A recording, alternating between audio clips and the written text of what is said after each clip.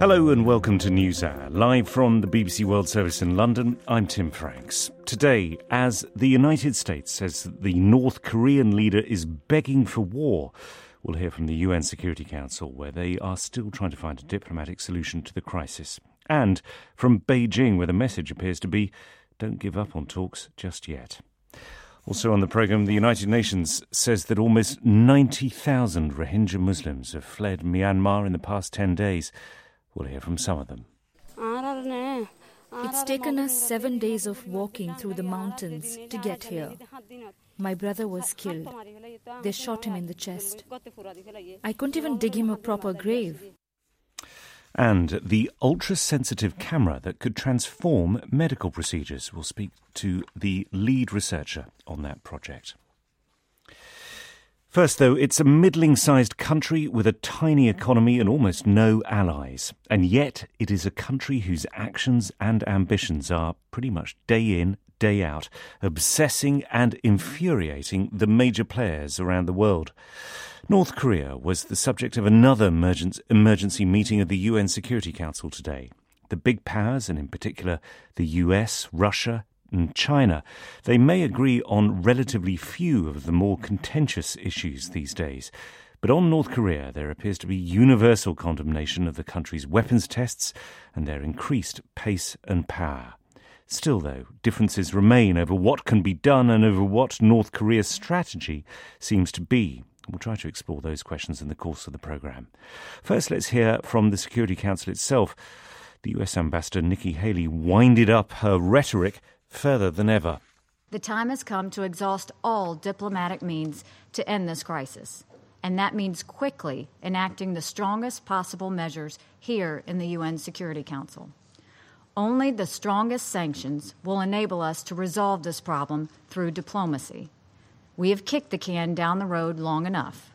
There is no more road left. This crisis goes well beyond the UN. The United States will look at every country that does business with North Korea as a country that is giving aid to their reckless and dangerous nuclear intentions. And what we do on North Korea will have a real impact on how other outlaw nations who seek nuclear weapons choose to conduct themselves in the future.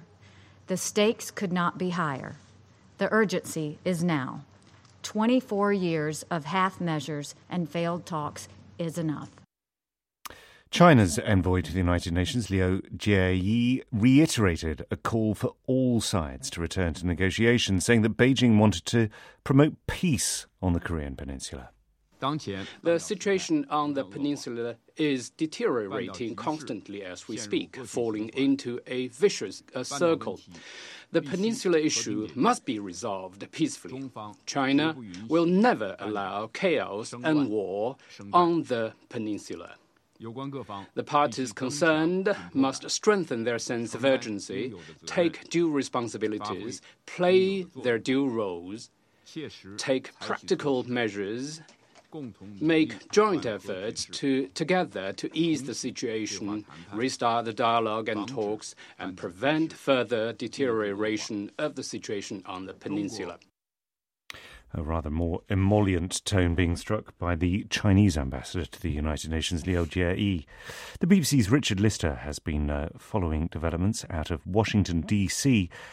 Does the United Nations Security Council appear to be unified about the issue of sanctions? They're clearly unified when it comes to the concern about the nuclear test that North Korea carried out, and of course its sixth test and the biggest test, and it shows that North Korea is making considerable progress towards expanding and refining its nuclear arsenal. So yes, nobody thinks that's a good idea, but when it comes to how you actually combat that program, then of course there is deep division. I mean, we heard the Chinese envoy saying that in concert with the Russians, they are proposing this twin-track strategy whereby the US and South Korea would suspend their joint military exercises in return for a North Korean freeze of its nuclear and missile development programs. And of course, Nikki Haley, the US ambassador to the UN, described that as insulting, that there was no way that the United States, when confronted with ICBMs pointed at it by a rogue nation, would lower its defences. So that seems to be a non-starter. The US, as you say, wants much tougher sanctions. China has historically been opposed to that because it does not want anything that is going to economically destabilise North Korea to the point that it gives China a crisis on its border.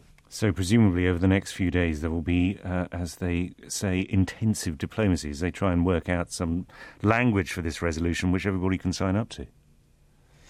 They will, because I think Nikki Haley has clearly set the bar very high. I mean, she went through the history of UN involvement with North Korea and the sanctions that have been put in place and then broken by the North Koreans. And so clearly for the United States, only some extremely tough measures are going to do. But at the same time, as I was saying, China and to some extent Russia both agree that that is not the right approach, that does not achieve anything. It certainly does nothing to get the North Koreans to the negotiating table. And I think given the track record of sanctions over the past couple of decades, you'd have to say, yeah, the North Koreans have not been encouraged to back away from nuclear weapons and go to the negotiating table. So, yes, we're going to see some competing resolutions circulating at the UN this week.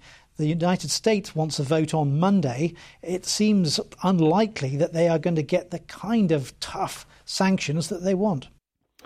Richard Lister indicating that there are differences of opinion and of emphasis across the Security Council. So how can new proposals be agreed? My colleague Rita Lashar spoke to the British ambassador to the United Nations, Matthew Rycroft, and asked him first about the role that China and Russia should play in the Security Council's efforts to find a solution to the crisis. It's certainly true that Russia and China have enabled the Security Council to be united on North Korea so far. There have been a whole series of Security Council resolutions that over time have gradually ramped up the pressure on the North Korean regime. And what we want to do is to make sure that that consensus holds and that they, first of all, implement the existing resolutions properly, and secondly, come with us in imposing further significant tightening of the sanctions in response to this latest nuclear test, which is really outrageous and illegal. But if you want to keep Russia and particularly China on board, isn't there a need also to respect perhaps some of their proposals and some of their approaches to North Korea? So, for instance, is it helpful for the US ambassador to the UN to reject as insulting a Chinese proposal for a freeze on North Korea's nuclear and missile programs in exchange for a suspension of US-South Korean annual military drills? Well, we agree with China on some aspects of dealing with North Korea, but we totally disagree on this freeze for freeze proposal, which Nikki Haley called insulting. We, like the United States, think that it's not right to compare, on the one hand, North Korea's completely illegal, outrageous, reckless and dangerous behaviour, and on the other, the US and South Korea and Japan working legally and in pursuit of self-defence. Do you think that Beijing could do more in this particular scenario that's playing out now? Yes, I think it could do more, both on implementing existing sanctions and on coming along quickly with a new resolution. And I very much hope that they will do that in the spirit of keeping the whole of the Security Council united. What further pressure do you think can be applied on China? Well, the US talk about applying trade pressure bilaterally between the US and China. I think what we talk about is working very closely with them, particularly behind the scenes in the Security Council, in Beijing and London, to that end. That was Matthew Rycroft, the British ambassador to the United Nations, speaking to Rita Lashar on what the UK sees as China's responsibility in reining in its ally, North Korea. So what's the view from Beijing? Victor Gao is a former diplomat and Chinese government advisor. I think the situation involving the DPRK nuclear weapon program and launch vehicle program has really reached the tipping point, and no one can refuse to be alert against the possibility of the situation developing into either a war or continuing the peace on the Korean Peninsula. Eventually, it will require highly coordinated efforts by all the major countries involved, especially in this particular case between China and the United States. I would strongly urge the United States government and President Donald Trump himself of avoiding coming up with very mixed and confused messages, which actually confuse the United States itself, its allies, as well as major partners, including China. The United States need to come up with consistent, coherent, logical messages at the time when we are faced with life or death, war or peace choices concerning DPRK's nuclear weapon program. What the United States is doing, blaming China, dumping all the responsibilities on China and creating more hostility in other parts of the situation here in South China Sea, for example, is not helpful. But at the same time, what China is saying in terms of, for example, demanding that there be a freeze on US South Korean military exercises in return for a ratcheting down of the provocations from North Korea, rewards North Korea for what is illegal and highly dangerous activity. I think we need to keep our eyes very much focused on the ultimate goal, that is denuclearization by DPRK. I think if we can achieve that ultimate goal, all the means and measures could be taken up. And whatever measures which obstruct the ultimate goal of denuclearization on the Korean Peninsula should be removed and minimized. And that's why the joint military exercises by the United States and ROK are actually not helpful, because the more exercise you do, the more worried and alarmed and hysteria the DPRK regime becomes, and the more they want to develop their bombs. So you create and you get yourself caught up in this vicious circle. I think China is magnanimous in its view that the two freezes need to be happening at the same time: freeze of the nuclear weapon testing by DPRK and the freeze of the joint military exercises by ROK and the United States. What do you say to those who would contend that what North Korea is doing by having these tests and these launches of missiles at the time when President Xi Jinping has some very high-profile meetings in Beijing? It's happened before this year. It happened again over the weekend. That actually Pyongyang is embarrassing Beijing, and it's showing the limits of how much China has in terms of sway in the region. I would say from the Chinese perspective, we care about much more important things than embarrassment or lack of it. Because right now, the matter on the Korean Peninsula has a direct bearing on war or peace, life or death for tens of thousands, if not millions of people. So let's drop embarrassment or lack of it. Let's really very much focus on achieving the ultimate goal of denuclearization, which matters the most importantly for all of us. That was Victor Gao, director of the Chinese National Association of International Studies, talking to me from Beijing. Later in the programme, we'll hear from the Japanese ambassador to the United Nations. A North Korean missile was fired over his country a week ago.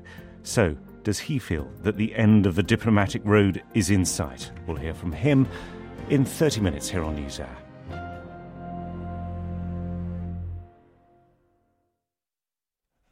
Also coming up on the programme, as Rohingya Muslims flee from Myanmar to Bangladesh, we'll hear from our correspondent on the border. Entire families, men, women, children. There's even an old woman being carried in a makeshift stretcher.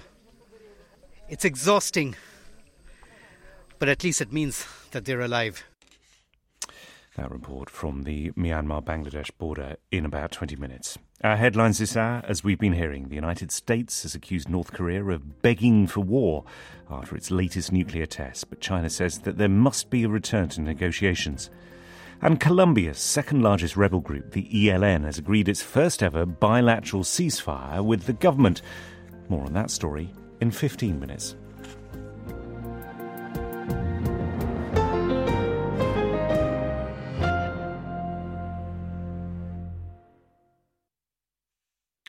This is the BBC World Service, and live from London, you're listening to NewsHour with me, Tim Franks. The fight against the Boko Haram militants who've rampaged across northern Nigeria in recent years is not just waged by the government and its troops. 25,000 vigilantes, often armed with little more than sticks or homemade rifles, are playing a key role in Nigeria's war against the jihadists. More than 600 members of the vigilante groups have been killed. Now, there are warnings that unless the men are given jobs, they could present a new security threat. With more from the northeastern Nigerian city of Maiduguri, the BBC's Martin Patience reports. We're at a checkpoint on the outskirts of the city. It's made from sandbags, and there's a tin roof to protect them from the elements.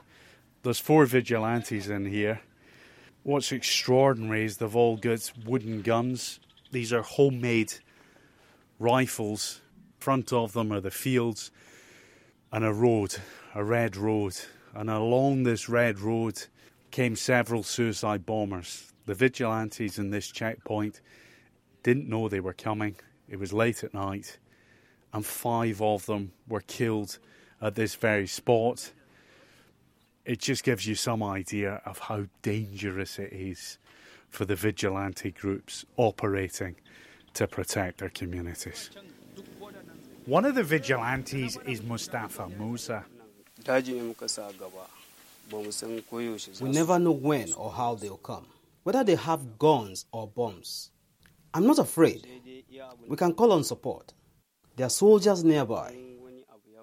But the problem is that the enemy is well armed, and my gun only fires 1 round.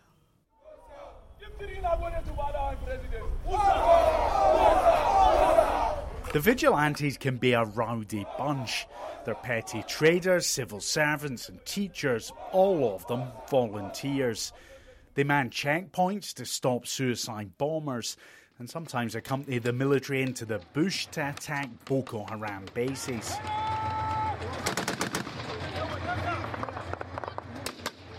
Hundreds have been killed.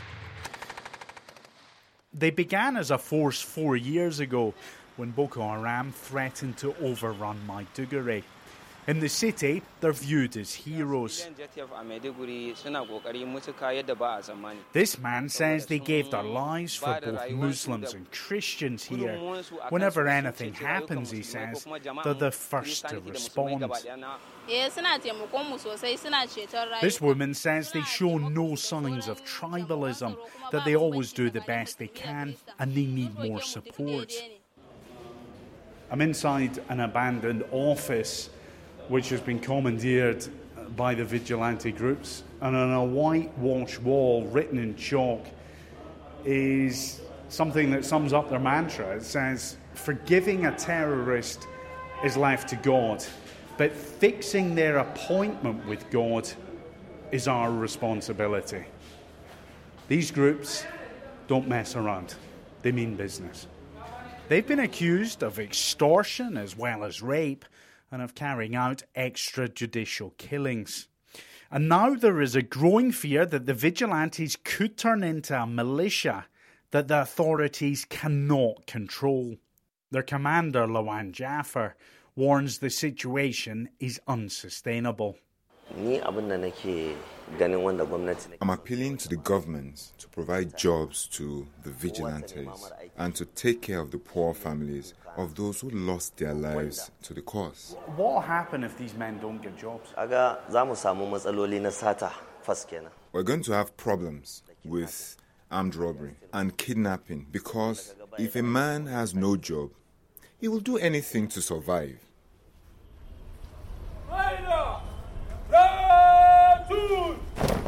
No one doubts the bravery of these men. They've helped put Boko Haram on the back foot. But unless their sacrifices are recognised, they could end up presenting a new threat.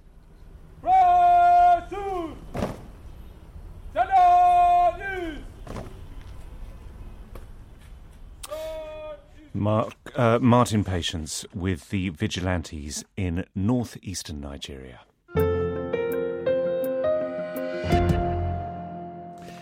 Scientists in Scotland have developed a camera that can see through the human body, and that, they say, could make a huge difference to routine but awkward medical procedures which involve putting scopes and other devices inside our bodies.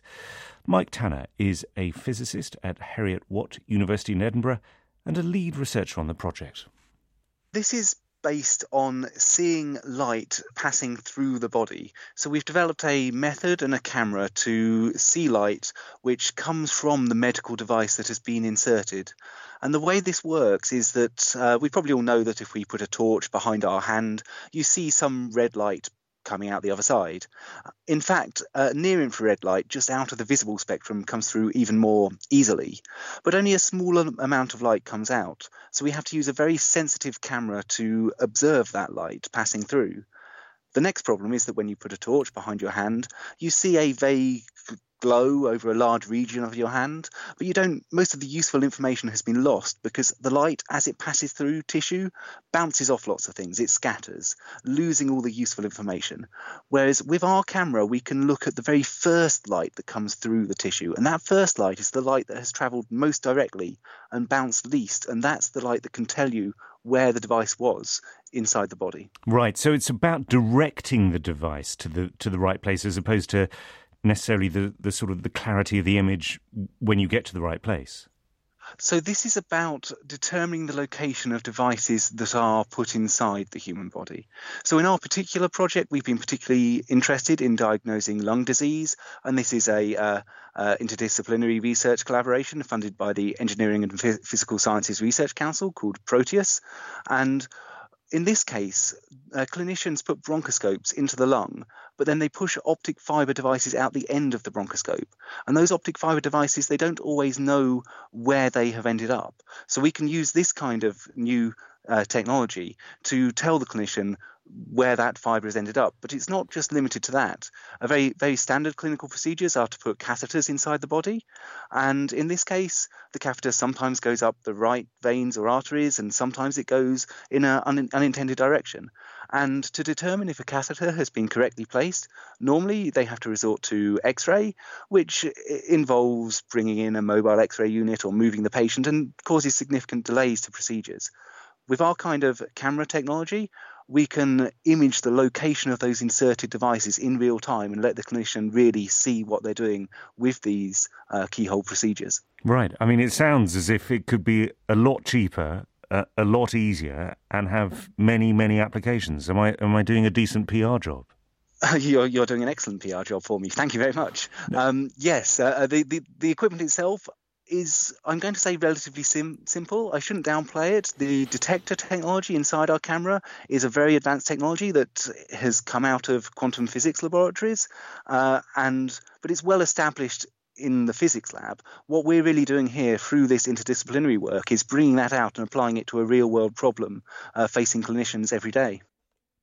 That was Mike Tanner, physicist at Heriot-Watt University in Edinburgh. You can see more about this if you head to our website, bbc.com/news, and look at the tech pages. It's on there. It's also, actually, you can find it if you go through the Scotland pages and then click on the Edinburgh, Fife and East section. And that's because Mike Tanner was speaking from the University in Edinburgh. It's brilliant the way it works in those ways. Doesn't work if you go through the cricket pages.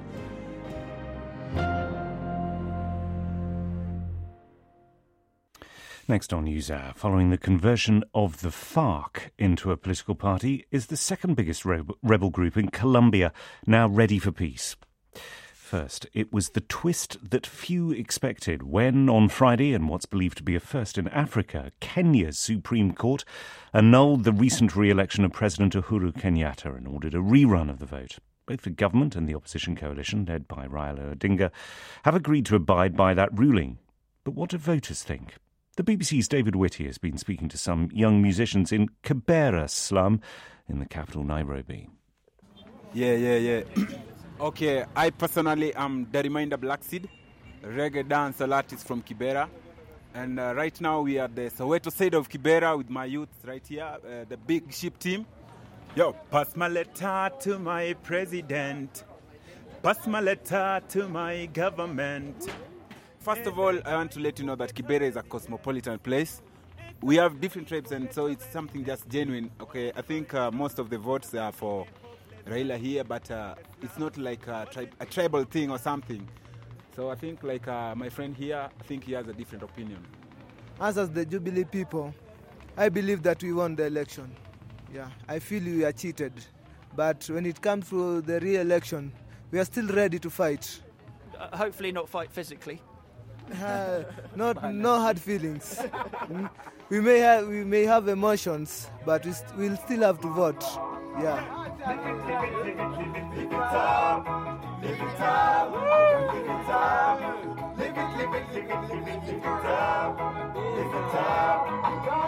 fact that we are all ghetto youths, we have so much in common than our differences. Okay, I mean that we are all victims of the system. So we have so many things that bring us together than the political differences.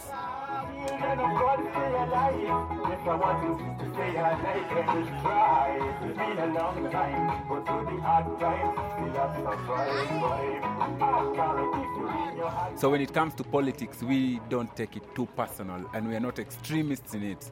Okay, as for my opinion, the system doesn't favor us in any way because the rich are only getting richer and the poor are getting poorer. But if the politicians are not helping any of you, why bother getting interested in politics? Why be passionate about politics if you feel they are not there for you? Ignoring politics completely is ignorance in itself. Artists pay tax, ghetto youths pay tax, we pay tax in whichever way, we pay tax in all corners. So I have to be concerned how this tax is being used. If we are not concerned about what they are doing, if they are using the money genuinely, then we are going into a deeper ditch, you see, than ever before. So we have to raise concern. It's just another hope. When an election time comes, due to previous poor governance, it's another hope for the youth.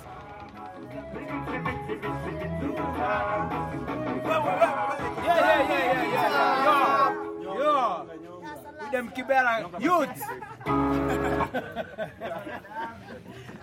They are indeed the Kibera youth from the slum in Nairobi, as told to the BBC's David Whitty.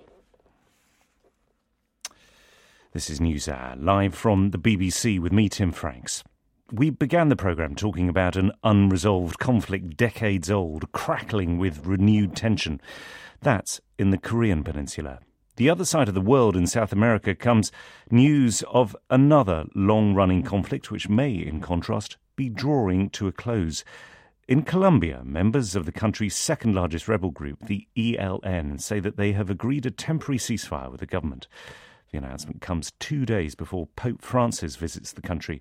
President Juan Manuel Santos said that while the truce lasted, the ELN would stop activities which harmed civilians. La prioridad es proteger a los ciudadanos. The priority is to protect our citizens, so during this period, kidnappings, attacks on oil pipelines and other hostilities against the civilian population will cease. The Pope is arriving at a unique moment in our history, when we turn the page from an absurd conflict and face the future with hope. The BBC's Natalio Cosoy is in the Colombian capital, Bogotá. First, who are the ELN? The ELN is a left-wing Marxist guerrilla inspired by the Cuban Revolution that was created in the mid-1960s in Colombia. At the same time, the FARC, the other big guerrilla group in Colombia, was created. The FARC had already given up our weapons and are joining civilian society, becoming a political party after a long peace negotiation with the government. The ELN has just, if you wish, started the negotiations at the beginning of this year in February. And what's happened today, it's a major breakthrough because not much had happened since February. So the fact that they managed to reach this truce, even though it's got a limit in time up until the beginning of next year, it means that something is moving forward finally. And presumably it's no coincidence that it happens a couple of days before Pope Francis is due to arrive in country. Not at all. They were both, the government and the ELN, pushing strongly to reach some sort of compromise so they could actually announce this around the Pope's visit. And there's an extra reason that people would probably not know. And the fact is that the ELN is very close to the Catholic Church.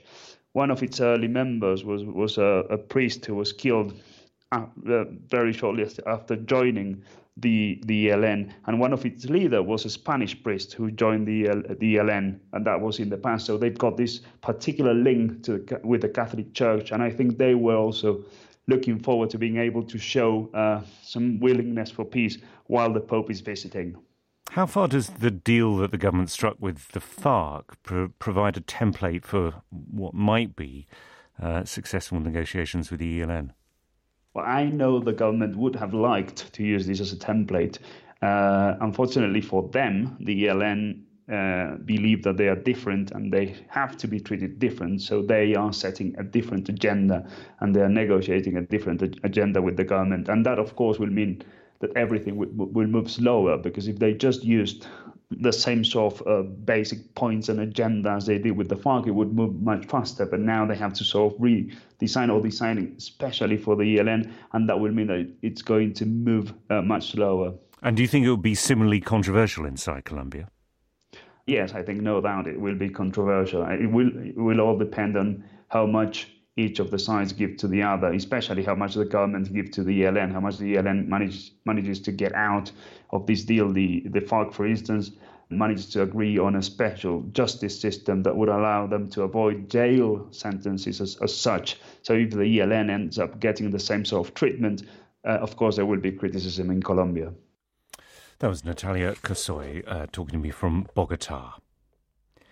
The United Nations says that 87,000 Rohingya Muslims have now fled to Bangladesh from Myanmar since the army began a campaign against militants in less than 2 weeks ago.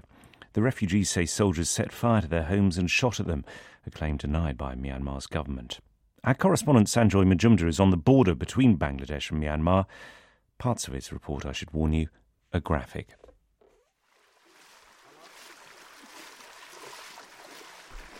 I'm just wading through a small stream very close to the border between Myanmar and Bangladesh. There are paddy fields on either side, and just ahead, hills, beyond which is Myanmar's Rakhine state. I've just met a small group of Rohingyas, 3 villages. One of them's carrying a chicken, another one's carrying household items. Just ask them how many people are on the other side. And they're just saying there are many, many people, thousands, still waiting to cross. My name is Shakeen Oluddin. We've been walking for 4 days. We had brought some rice, but it got over on the first night. We haven't eaten since.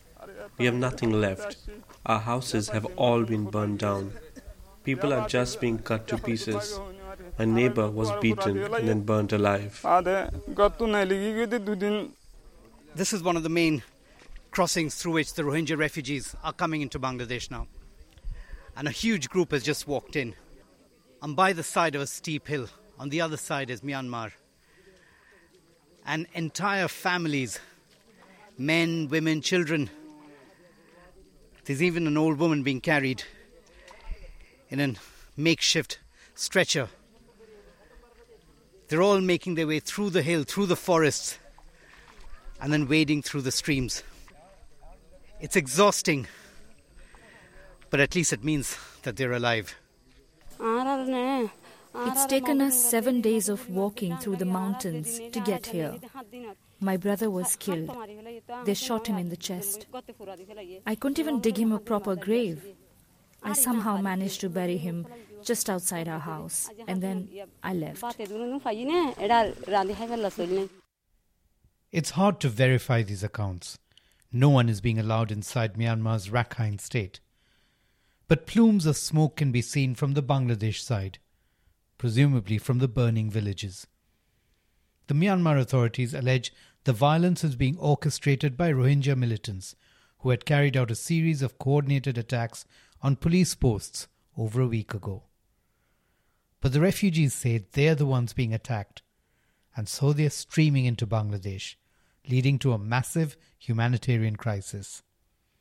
Melissa Fleming is the chief spokesman for the United Nations Refugee Agency. We are hugely concerned about the humanitarian situation when we are seeing, growing numbers just in the past 2 weeks, almost 60,000 people crossing into Bangladesh, up to 20,000 people amassed on the Bangladesh border in a terrible state. Very many women, children, elderly, with nothing but the clothes on their back, nothing to eat. The main refugee camps in Bangladesh are now overflowing. Fresh Rohingya arrivals are sheltering in schools, mosques, and by the side of the road. They've managed to cross their first hurdle, making it here alive. Now they have to try and survive. Sanjoy Majumdar reporting from the border between Bangladesh and Myanmar.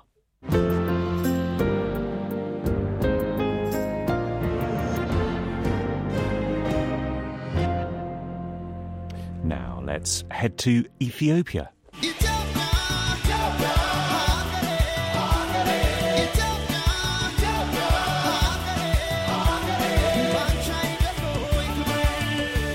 And that's because police there have stopped the country's biggest music star from launching his new album. Teddy Afro, as the singer calls himself, was about to hold a party to mark the release of the album. It's called Ethiopia, when officers showed up and said that the event wasn't allowed to go ahead. Our correspondent Emmanuel Agunza is in the Ethiopian capital, Addis Ababa. The event had been much hyped in Ethiopia. There were around 1,000 guests who had been invited to one of the hotels here in the capital, Addis Ababa. But then, as Teddy Afro's soundmen were trying to put the equipment in place for the launch, police came to the hotel venue and stopped them from setting up the equipment. So at the moment, it's not very clear. Teddy Afro has been talking on his Facebook page. He released a statement where he said that the authorities had asked him to have a permit for that event, and he says this request is really absurd because having paid the fees that were required at the hotel, he expected to go on with his album launch. Teddy Afro had also planned to do another concert on the Ethiopian New Year's Eve, which is on September 10th. He was also denied permit to hold that event, so quite many questions being asked right now for the police and all the authorities on why this series of events that had been organized by Teddy Afro have been cancelled without any explanation. Well, what about the album then? It was released back in May, I guess, in advance of this launch party. I mean, it's been selling incredibly well, hasn't it? Does it have any overt politics in it? Not at all. I mean, I've listened to all the 15 tracks in this album, and these lyrics are speaking about Ethiopian unity, historic lessons. He's been referring to some of the rulers of Ethiopia and also talking about unity of the country at a time when Ethiopia is facing unprecedented levels of anti-government protests. So it's not really clear why the lyrics of this album could have made the government stop him from holding this series of concerts. But he is still a really huge figure here in Ethiopia. This is his 5th album, and it has just elevated him to legendary status here in Ethiopia.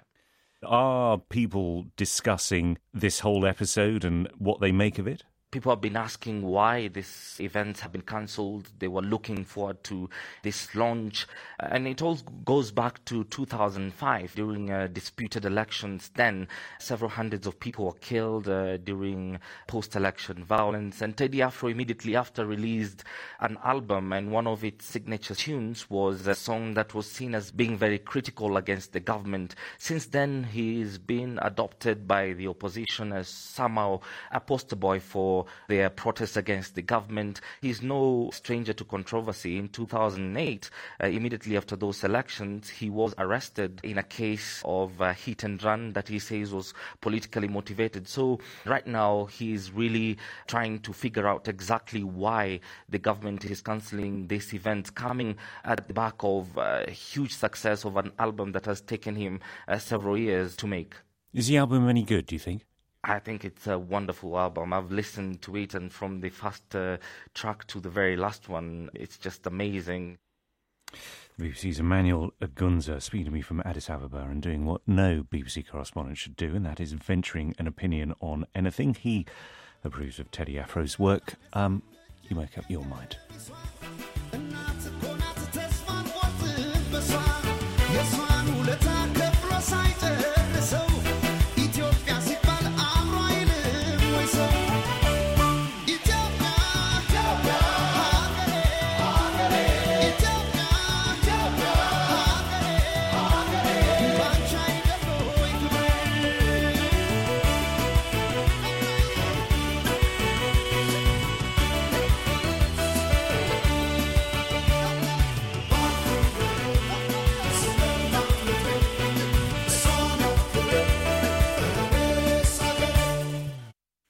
Our top story this hour is that the United States has accused North Korea of begging for war after its latest nuclear test.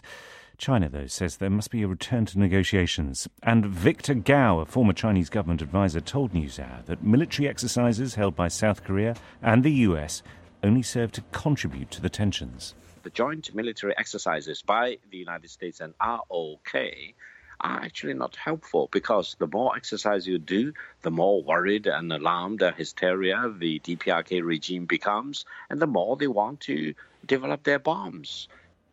One other headline story we've looked at this hour: Colombia's second largest rebel group, the ELN, has agreed its first ever bilateral ceasefire with the government.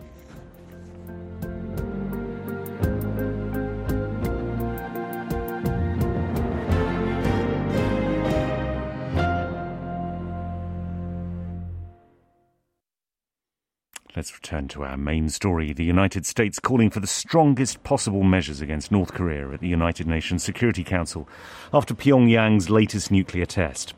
Within the last hour, it's emerged that President Trump and South Korea's leader Moon Jae-in have agreed in a phone call to maximise pressure on the North using, I quote, all means at their disposal.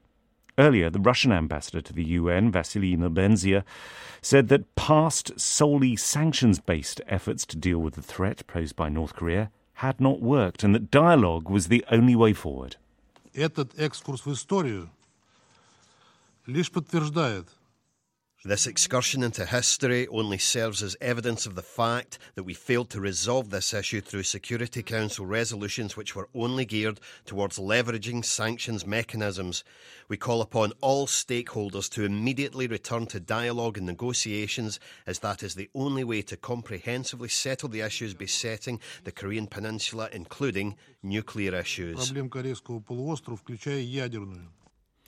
Well, one country which is surveying the threat from North Korea particularly closely is Japan. Only a week ago, North Korea fired a missile over the Japanese island of Hokkaido. So today's meeting of the United Nations Security Council was being keenly watched in that country. Koro Besho was at the meeting. He's Japan's permanent representative to the United Nations. What did he make of the US ambassador to the UN, Nikki Haley, saying that Kim Jong-un was begging for war? Well, I was there, obviously, and I spoke my part. I spoke representing my own country. I think it was very clear from everyone's statements, 15 of them, that everyone was very strongly concerned, and there was very strong condemnation coming from everyone. And I felt that Ambassador Nikki Haley's statement was a very strong one. And as you know, she said that she would like to move towards a further sanctions resolution, and she would like to do it quickly, and I supported all that. Yeah, there are differences of emphasis, though, aren't there? Everybody, yes, of course, around the Security Council table, I hardly need tell you, you were there, condemned North Korea's actions. But in terms of where they think this now goes, the language from the US is certainly the strongest that we've heard. Before we get on to what sort of sanctions, do you agree with that view of Pyongyang, that it is, in quotes, begging for war? Well, I don't really know what the intentions of North Korea is. I don't think anybody really know what North Korea is trying to do. It's very clear, but their actions are very clear. Less than a week ago, they flew a ballistic missile, right over Japan's land. And then they announced that they have been able to miniaturize nuclear warheads so that it can be fitted into an ICBM. And then hours later, they had this nuclear test. So their actions speak for themselves.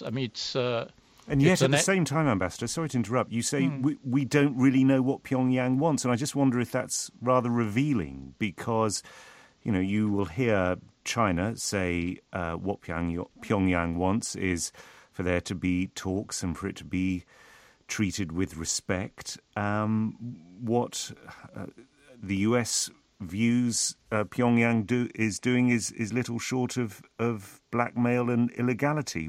So what's your view on that? Where do you sit? Well, I think what we really need to keep in mind is that North Korea has been doing this for quite some time, and we have the Security Council, the international body that is responsible for peace and security, has been telling them to stop. Now, we obviously treat them as graciously as possible, but there is a limit to what we can put up with. So we are telling them, you have to stop now, otherwise there will be consequences for them. And those consequences you would like to see as what? I mean, much tougher sanctions? Well, yes, at this moment, that's what we're looking for. And in particular, what would that mean? I mean, do you envisage, for example, China curtailing energy supplies to Pyongyang? If it's going to be economic sanctions or trade restriction, it will be a global one. But having said that, obviously, China account for 90% of North Korean trade. So they will have a very important role to play. So just how far would you like those economic sanctions to be tightened? Well, I think there are areas we haven't covered that can be covered. There are areas we have touched on but can be strengthened. So I think there are a lot of ideas. We have exchanged some ideas with United States and South Korea. We are open to ideas, but we would like to have a resolution as quickly as possible. How far do you think we're getting to the point where diplomacy will have run its course? I mean, Nikki Haley, the US ambassador in the UN, was suggesting that the can cannot be kicked down the road any further, to use her imagery. Obviously, we've had the tweets from Donald Trump saying the time for talking is over. How close are we to the point where diplomacy, we can say, has been exhausted? Well, being a professional diplomat myself, I think that diplomatic effort is always necessary. But I think what we should keep in mind is that since the North Koreans have been able to develop an ICBM, that since they've been able to conduct nuclear tests successfully, according to them, there is little time left. Do you think in that case that some of the more bellicose noises that have come out of Washington are unhelpful?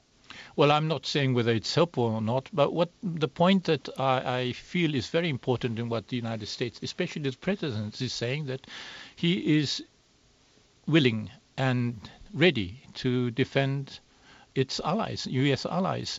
But it would be a disaster if there were war in the region. Of course. So the problem is North Korea, and we hope that they will not cross that line and actually make military attacks.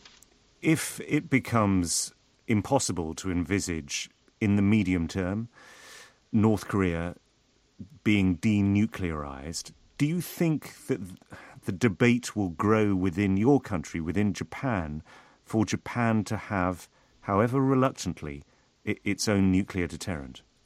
Well, I think it's very clear that what the Japanese government is seeking at this moment and what the Japanese people are strongly behind is to denuclearize North Korea and not to nuclearize ourselves. The view of Koro Besho, Japan's permanent representative to the United Nations. And just to flesh out the reports that are emanating from Washington, according to the Reuters news agency, President Trump has given in principle approval on lifting restrictions on South Korea's missile payload capabilities, Reuters says. The White House has announced and that Donald Trump has agreed that conceptual approval be given to South Korea to buy billions of dollars of weapons from the US. That's it from NewsHour. From me, Tim Franks, and the rest of the team, thanks for listening. NewsHour has been a download from the BBC. To discover more and our terms of use, visit bbc.com/podcasts.